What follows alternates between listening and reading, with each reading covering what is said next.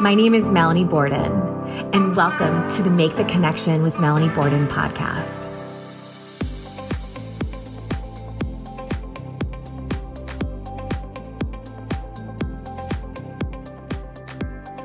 As founder and chief strategist at CyberSC, Dominic Vogel holds a proven track record within cybersecurity across multitude of industries: financial services, logistics, transportation, healthcare, government, telecommunications, and critical infrastructure. Dominic is a well-respected cybersecurity thought lead for appearing on media news outlets across North America and internationally on BBC World News. Dominic also hosts the Cybersecurity Matters podcast, a highly regarded podcast that explores the intersection between cybersecurity and business. Dominic focuses much of his energy on providing strategic security leadership to technology startups and small, mid-sized businesses to proactively solve their cyber risk challenges. He strives to provide practical cybersecurity advice to his clients and actively turning the security consulting world upside down.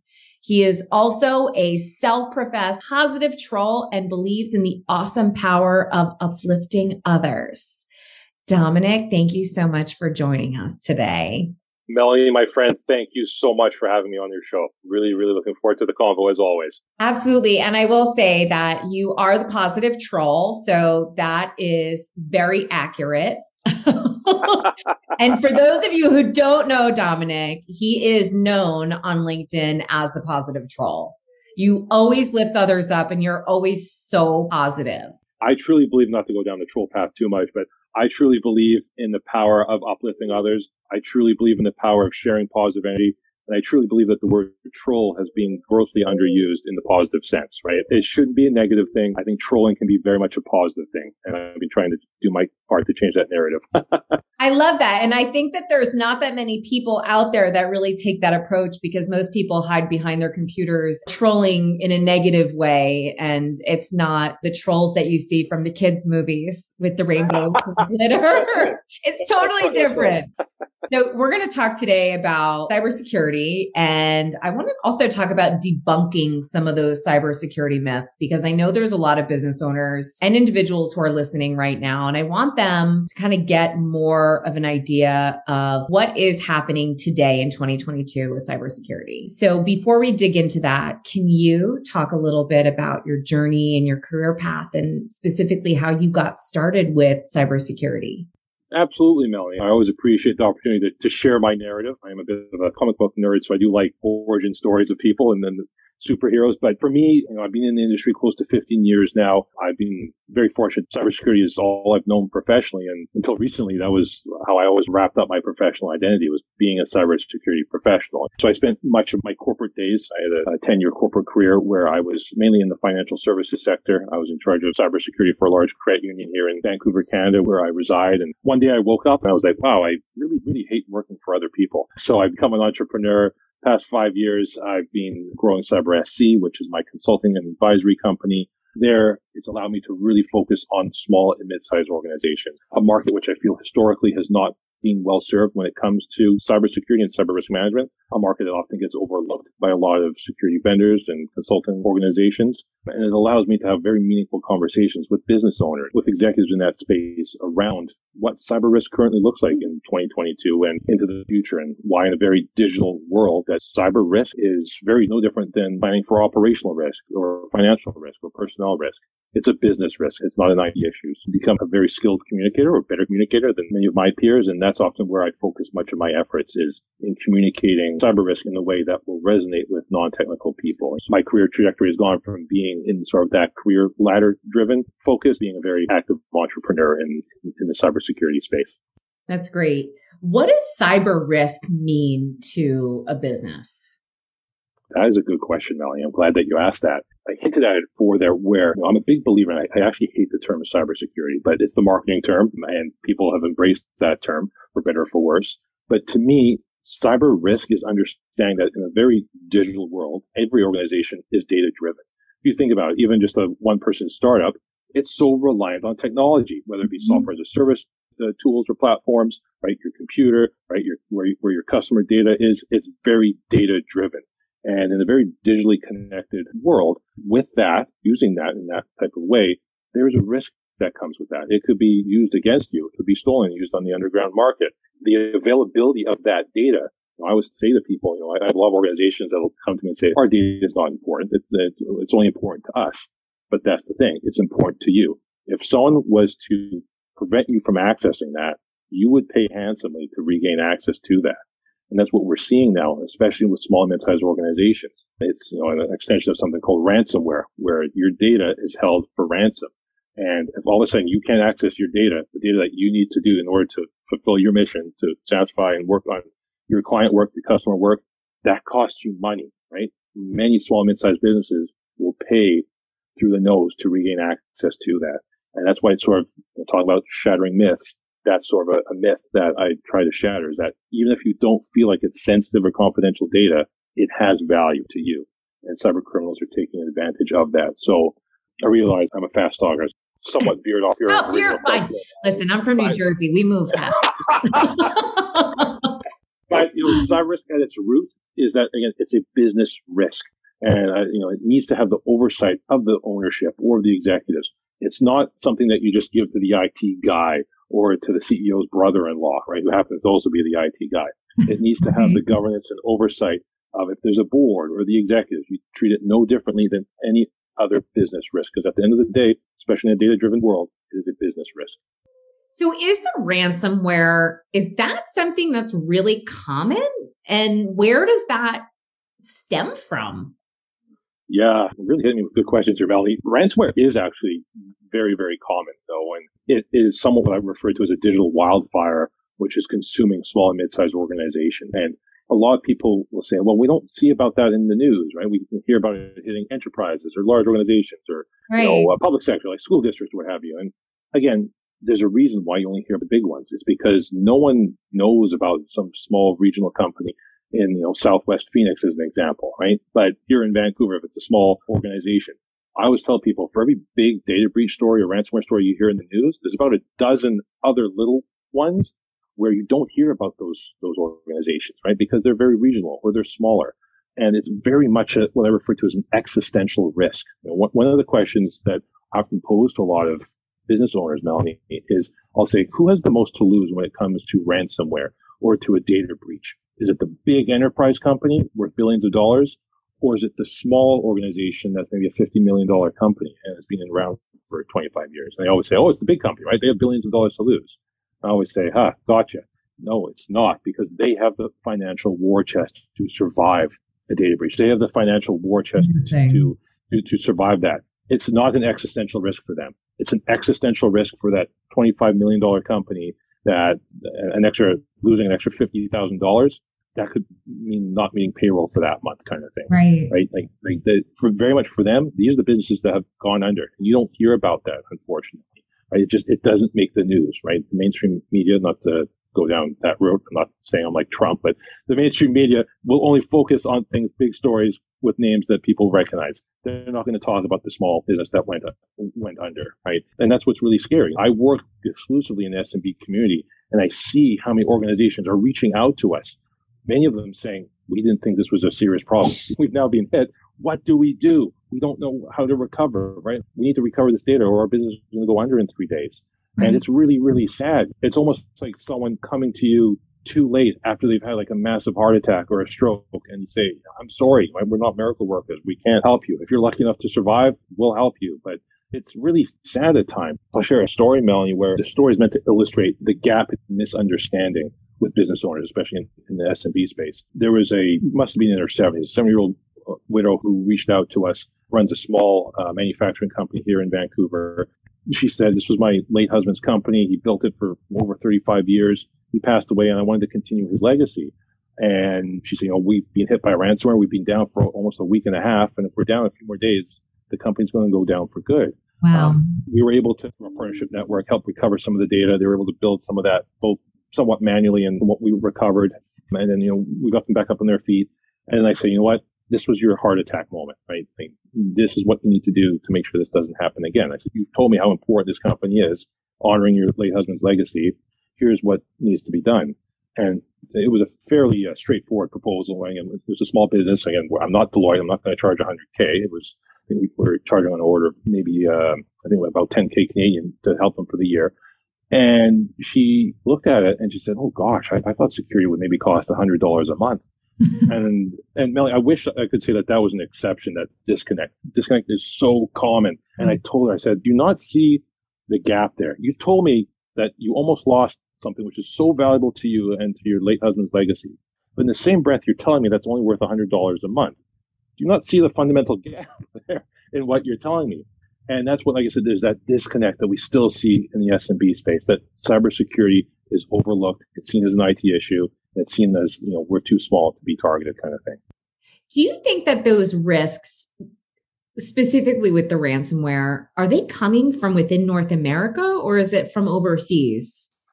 That's a really good question. I'd say it's a bit of both. What we've seen is, again, predominantly cyber criminals, predominantly in Eastern Europe, Russia, they have really invested heavily in cybercrime. Cybercrime has actually surpassed the drug trade as being the most profitable crime in the world. And why? It's safer. It's much more scalable. You can commit those crimes anywhere in the world, right? You can be in the middle of the Pacific on a nice remote island and commit those crimes as long as you have Wi-Fi or fairly stable internet connection. Well, that's good. At least you could be on the beach doing it. At least you could be on the beach, right? And attribution, so being caught, is much, much harder. Right? We've seen what I refer to as the increased professionalization of cybercrime. Long gone are the days where it was a pissed off teenager in his mom's basement, right? Again, that still does happen, but that's not where the main threat comes from. The main threat still is that criminal syndicate organizations have invested heavily in that.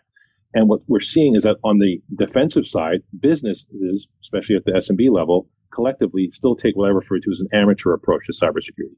They have not increased their professionalization around taking cybersecurity or cyber risk management seriously. So you have this very unbalanced outcome now where you have a very well-armed adversary against unprepared, unwitting, and pretty much just unknowing defender. And that person generally is going to lose 10 times out of 10. So we see that, like I said, primarily in Eastern Europe. We see a lot of those organizations in South America, but they exist here in North America as well. There's things called ransomware as a service where anyone, literally you and I, could go run a ransomware campaign because, you can buy these tools online in underground markets and then you can buy them, right? It's become highly commoditized. What? So, yes. So that's how criminal groups are making money, because they basically commoditized it and now are selling it to other people. So there are people here in North America who are committing those crimes as well, Melanie. And I'm assuming, just based on how common it is, that there's really not a lot of laws that help protect businesses and business owners. We've still seen that policing forces are still really struggling with having the right resources in terms of policing the digital world, right? So if you think crazy. about it, it really is. It's crazy. It really, really is. And businesses are still very much on their own. They need to take it seriously. Like the government or police forces, they are unfortunately not going to protect them, at least not at this point in time, in the digital world. Organizations need to take that seriously. Governments are enacting greater legislation and regulatory requirements, but again, it's still not doing enough to stem it from a criminal perspective. It's more so about making sure that organizations are at least doing things properly from a risk management perspective. Wow. What are some of the myths that you hear on a regular basis with regard to cyber risk / cybersecurity? There's the myths, and they do cause me to grade prematurely. It's because I hear them time and time again. Sorry. Yeah. There's a couple. It's what I refer to as 1995 level mindset, where these myths, they are rooted in truths, but the thing is, they were true in the past. They're not true in 2022. So things such as, we have antivirus. We don't need cyber risk leadership. We're good. Antivirus, again, for most small businesses, was great. 95, heck, even as late as 2005. If you were running antivirus, fine, right? The majority of cyber attacks were not focused on small businesses. It's only in the past 10 years we've seen that. But again, that's not true anymore. A myth such as, I have cyber insurance. No, I'm good. We don't need any help. I bust that myth by saying, hey, I have fire insurance. That doesn't mean that I run around ripping out my fire extinguishers and ripping out my smoke alarms and lighting matches. Right. That cyber risk or cyber insurance is for dealing with what's referred to as the residual risk. After you've taken steps to address the inherent risk, you use a tool like insurance to insure against the risk that you're not able to reduce any further. Not to go down the risk management path too much there, but it's a tool It's not like Monopoly. It's not like jail card. Right. That's why I tell a lot of people. And then the last myth is we're too small to be targeted. No one's going to come after us. Again, that was true in 95. Heck, that was true in 2005. But like I said, about 2010, we saw a noticeable trend in cyber attacks globally, where the vast majority of cyber attacks now, and I believe something on the order of like 90% of global cyber attacks, are focused on the small and mid-sized businesses. The reason why is that over the past 10 years, the organizations that have invested the most in digital transformation and coming online, what category are they? SMBs.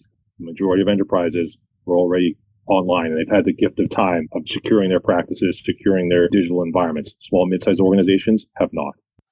Do you think the reason that so many people are unaware of what is true today with cyber risk is just due to lack of awareness and just visibility in general, because it is such a big moneymaker for those underground, ransomware people? The main reason is that cybersecurity is seen as being in the domain of IT. I'd say that's why most of those myths prevail. That's where that gap still comes. I think a lot of people are aware of cybersecurity.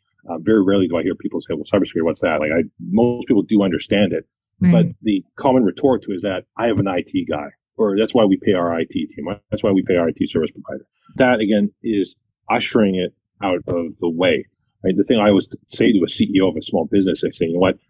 If I was to ask you about your organization's top legal risks or top operational risks, you're not going to say, ask the COO. You'll have a working understanding of what those risks are, and then you'll defer at a deeper level to the leader in that category. I said, cyber risk is no different. You can't say, I don't know, talk to the IT guy. That, in this day and age, but true. No, it really is, because if there's a data breach, or if there is an incident, maybe customer data gets compromised, your employee data gets compromised, especially then that leads to a lawsuit. You can't say as a CEO, I didn't know, that's the IT guy's fault, find him. Right. No. As a CEO, you have oversight, ownership of those risks, right? Simply saying, I didn't know is no longer good enough. That is not a legally reasonable answer to give. And we've seen court cases that have held CEOs and boards accountable for not having the right levels of oversight and guidance. Wow. It's a scary world out there. And if they don't have someone watching them and watching their back, you could be exposed to pretty much anything, it sounds like, if you don't have the right protocols and controls in place. For sure. And, the thing I try to tell people is, I hate coming from a place of fear and uncertainty, doubt. And I always say, at the end of the day, this isn't rocket science. If it was, I sure as heck would be in it. I'm really not that intelligent. It just comes down to really embracing concepts like risk management and just, like I said, shattering a few myths and realizing that as a business owner, CEO, executive, or board, you can't just defer that. Take the right steps. If you don't have the leadership in-house, reach out to organizations like ours. Again, I'm not trying to do a plug, but reach out to third-party experts. Plug away. Reach out to third-party experts who can then own that risk portfolio for you. Because at the end of the day, you need to make sure that risk, that categorical risk of cyber risk, is being dealt with. And again, organizations like ours take a practical view when it comes to security. We understand that security doesn't happen in a vacuum, right? It has to happen in the context of the business.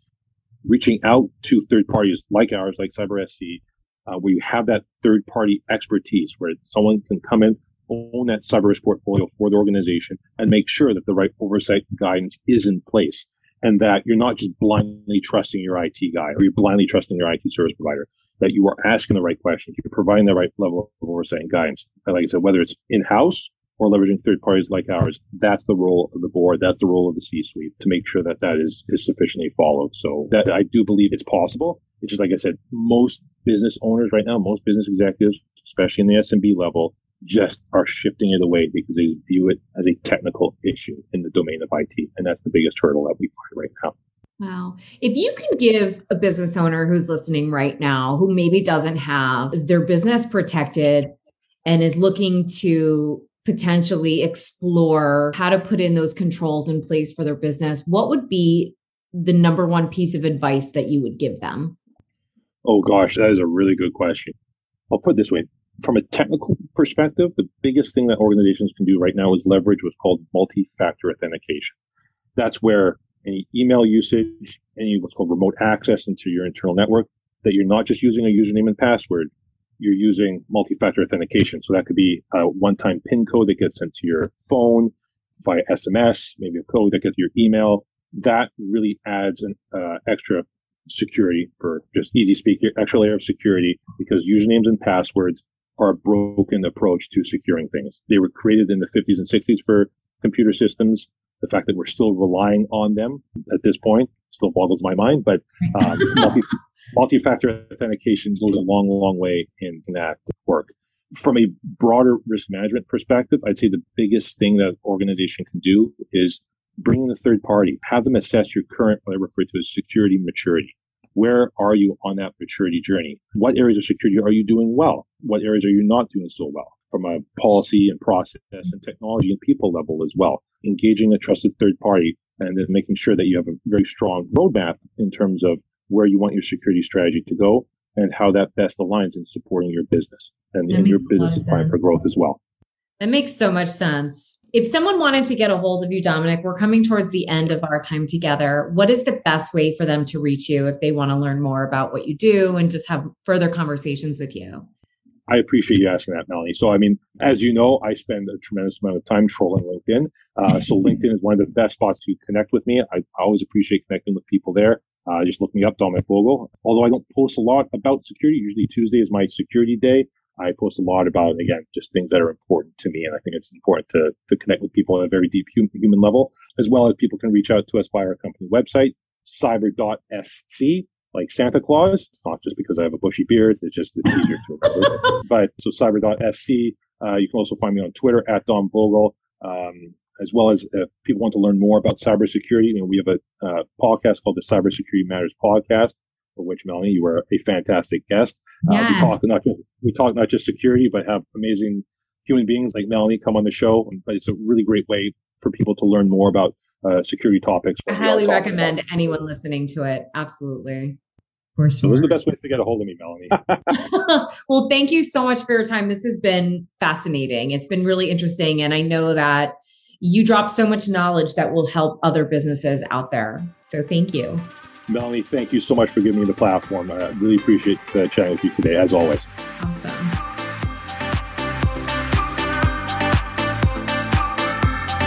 Thank you so much for listening today to Make the Connection with Melanie Borden. If you felt that this episode helped you and or your business, please go ahead and write me a review so I can continue to bring you the best content possible. By the way, if we are not connected yet on LinkedIn, let's connect. You can find me at www.linkedin.com/in/Melanie Borden.